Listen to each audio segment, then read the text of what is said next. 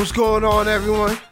Good morning, good afternoon, good evening, and welcome to the latest installment of the Man Cave Huddle. And you already know what it is. It's your boy, Greg. Now, look, normally I would have all these other things that I want to talk about. I have stuff scripted out for you guys where it's like, look, I want to make it seem as professional as I could be. But you know what? I'm just going to come to you straight from the hip right now. You know what? I'm not even going to be 100% professional. I've been sipping some wine, and I've been watching some playoffs, some Atlanta Hawks 76ers, some Phoenix Suns, and some LA Clippers. And I just did not even think to myself how I wanted this to go. I just said, you know what? The game just ended between the Hawks and the Sixers, and let me just come on and talk.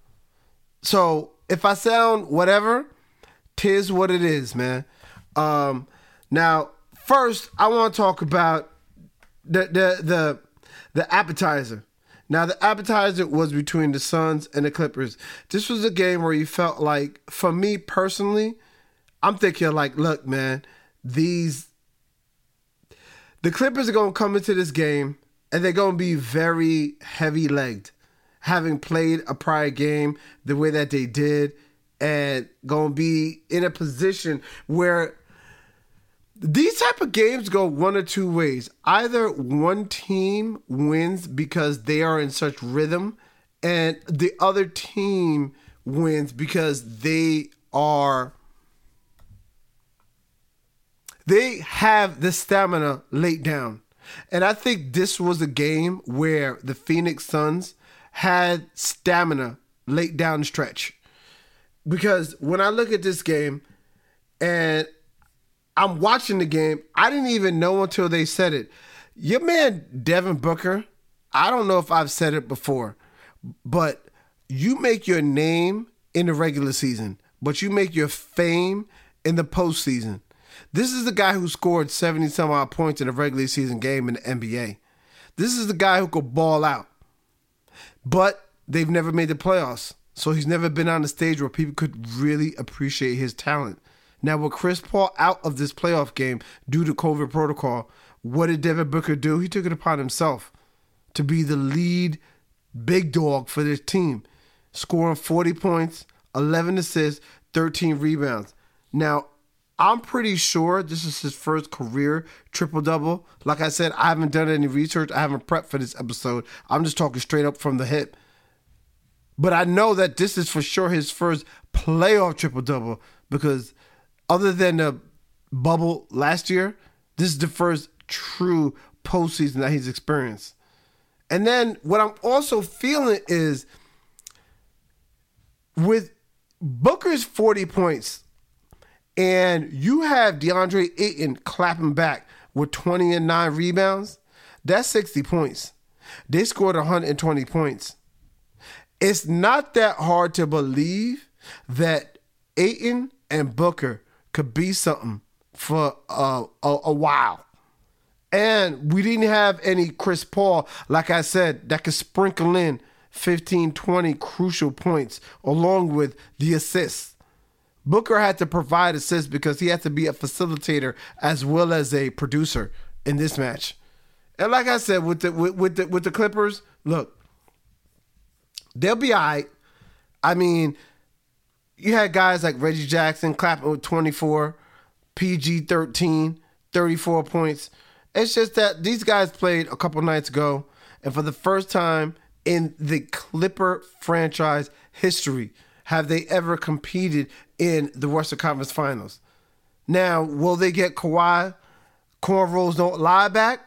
That's a different conversation. That's a question. That's a whole other question to be asked. Because if he's back, along with Chris Paul, now you have a playoff finals. But if Kawhi isn't back, and even if Chris Paul takes another game or two off, I still think that the Suns got the Western Conference Finals. But as I'm watching the Sixers and the Hawks in the Eastern Conference, one thing that I've learned with this new era. And when I say new era, I mean this 3-point shooting up and down. It's easier to get triple doubles now than it ever was. And it's easier to offensively score than it ever was. What I'll say is this. Seeing Kevin Durant in a Game 7 against the Milwaukee Bucks play the way that he did, send that game into overtime, and empty out every bullet he had his chamber until true exhaustion, to the point where he was shooting air balls because he just had no more lift in that body because he was that fatigued. That's how you go out. If you want to go out, that's how you go out. 40 some odd points. I can't do nothing else. What else do you want from me? But then when you look on the opposite side, Giannis Antetokounmpo, everybody, and I said it too, going into that game, this was a big game for Giannis to win. Because if he loses, then it's just typical. And Giannis just becomes whatever, an average player. Not an average player, but an average great player. The perennial all-star, but you know he's never going to win the chip type of player. Now, upon winning that game, in the fashion that they did, you look at the Bucks a little bit different today. Why? Because now you have faith that Giannis can put up 40 points, 10 rebounds. We all know from the perimeter he's not really giving you much. Everything that he gives you is in the paint. He could dominate in the paint. But now you look at Chris Middleton and you say to yourself, he hit some big shots. You look at the team and you say, wow, Jrue Holiday, he is the third piece to that big three, to where now if you double team Giannis, you rotate out on Middleton, you leave Jrue Holiday one-on-one. And if he's a 3-point shooter or not, that's cool. But all I know is this. It's not how you start, it's how you finish. And Jrue Holiday hit 8 big points in the fourth quarter with a couple threes that were needed. Now you have a big three. And sprinkle in there Brook Lopez and the other role players. Now you're looking at the Bucks. And for me, this year, upon defeating and slaying the Giant in the Brooklyn Nets, and they'll be back because LeBron, Dwayne Wade, and Bosh, they didn't win their first year in Miami. So let's not act like it was a bust and Brooklyn, they're finished and so on and so forth. They'll be back. Trust me, they will be back.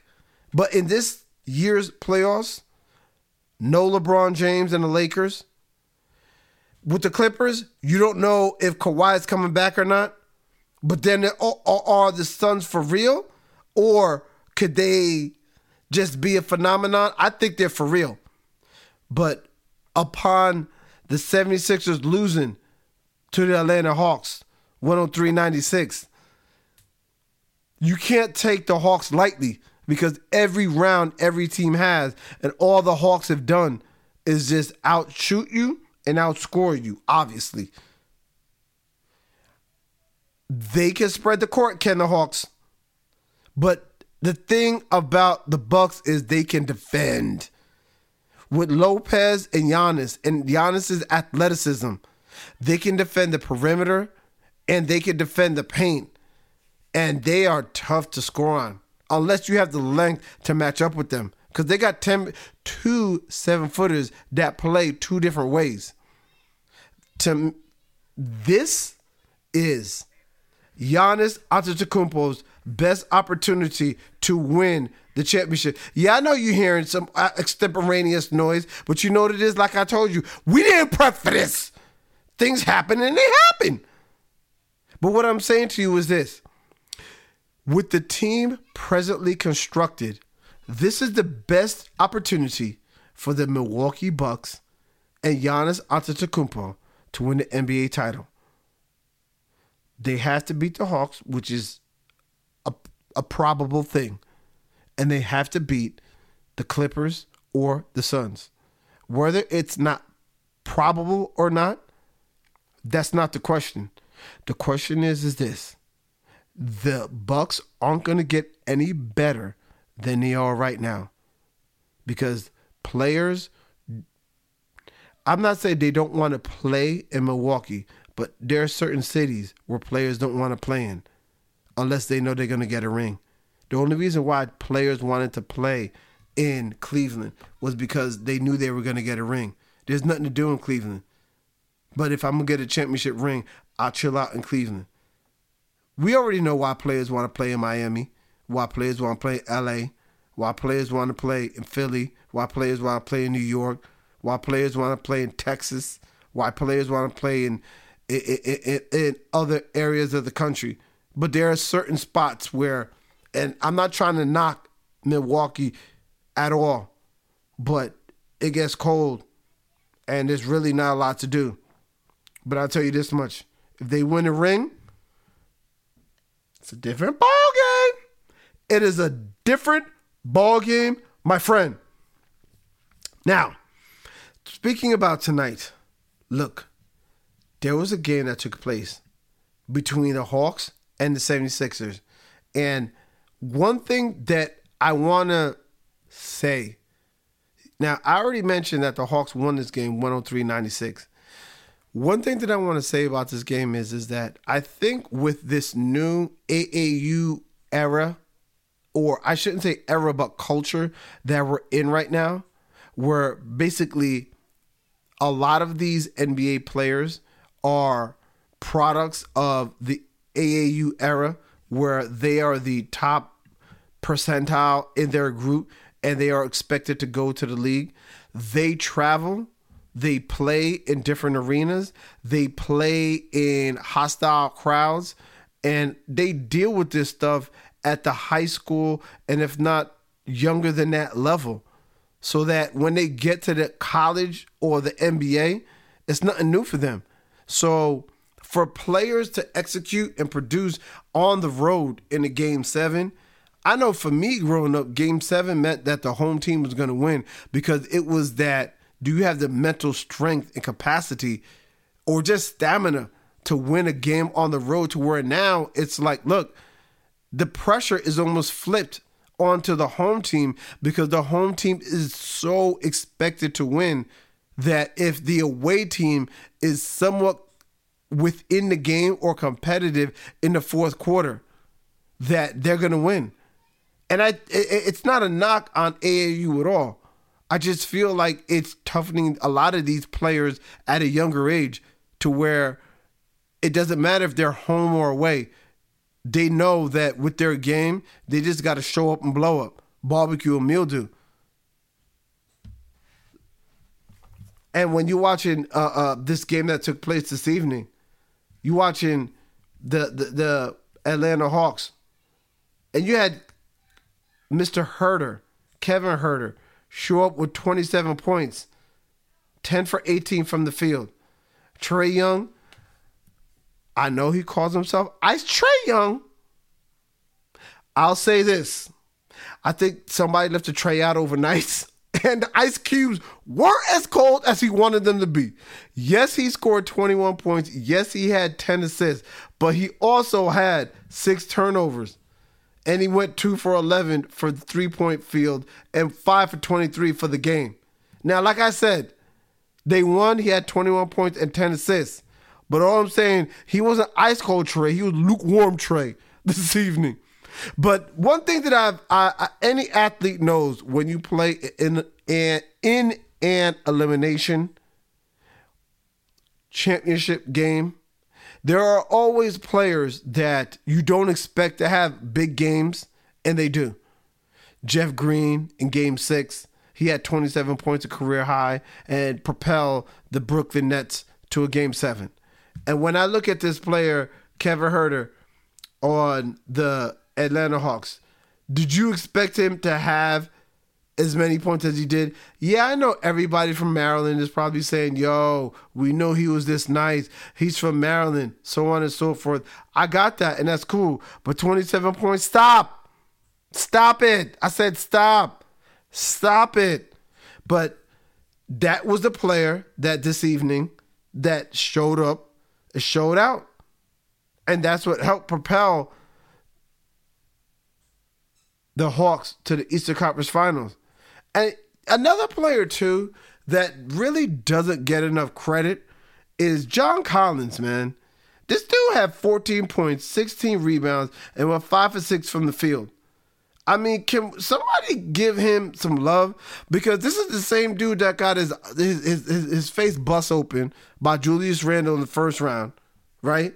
And in this round, he's been dealt the blow of getting elbows to the forearm shivers, elbows to the forehead, whatever you want to call it, by Joel Embiid. And he's standing in there defending the best that he can. And then tonight, he gives you 14 points. Yeah, you heard what I said. I didn't produce nothing. That's extemporaneous noise. But I'm getting back to my point. 14 points and 16 rebounds. This John Collins dude looks like the type of guy where he reminds me of a Draymond Green in that he may only score 14 points, but all 14 of those points are critical. All 16 of his rebounds are big rebounds. He's like that glue guy. That guy where when you see the flyers, the promos, the T-shirts, the star of the team, you don't see him. But the players on the team and the opponent knows that that player is the glue that keeps it all together. That's who I'm beginning to see who John Collins is for the Atlanta Hawks. What a night in the NBA. I mean, now you're having the Hawks and the Bucks. You have the Suns and you have the Clippers. This is going to be a lot of newness, a lot of young star power in the finals, whomever makes it. Because when you look at the Clippers, they're making history each time and each game they play because they've never been this far. When you look at the Phoenix Suns, Chris Paul, Devin Booker, they haven't been to the finals. When you look at the Eastern Conference, you're looking at the Atlanta Hawks, Ice Cold Trey. This is a young team. They are way ahead of schedule.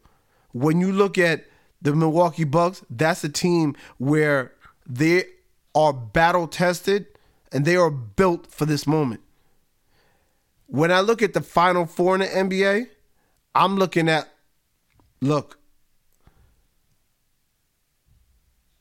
I'm going to go with the Bucks, barring injury, that they will win the NBA Finals. Can things change? Of course they could change. But you know how we do. Final Four, that's what I'm going with for now. This is the Man Cave Huddle pick, okay? Now, as I do with every episode, I'm going to give y'all my positive quote.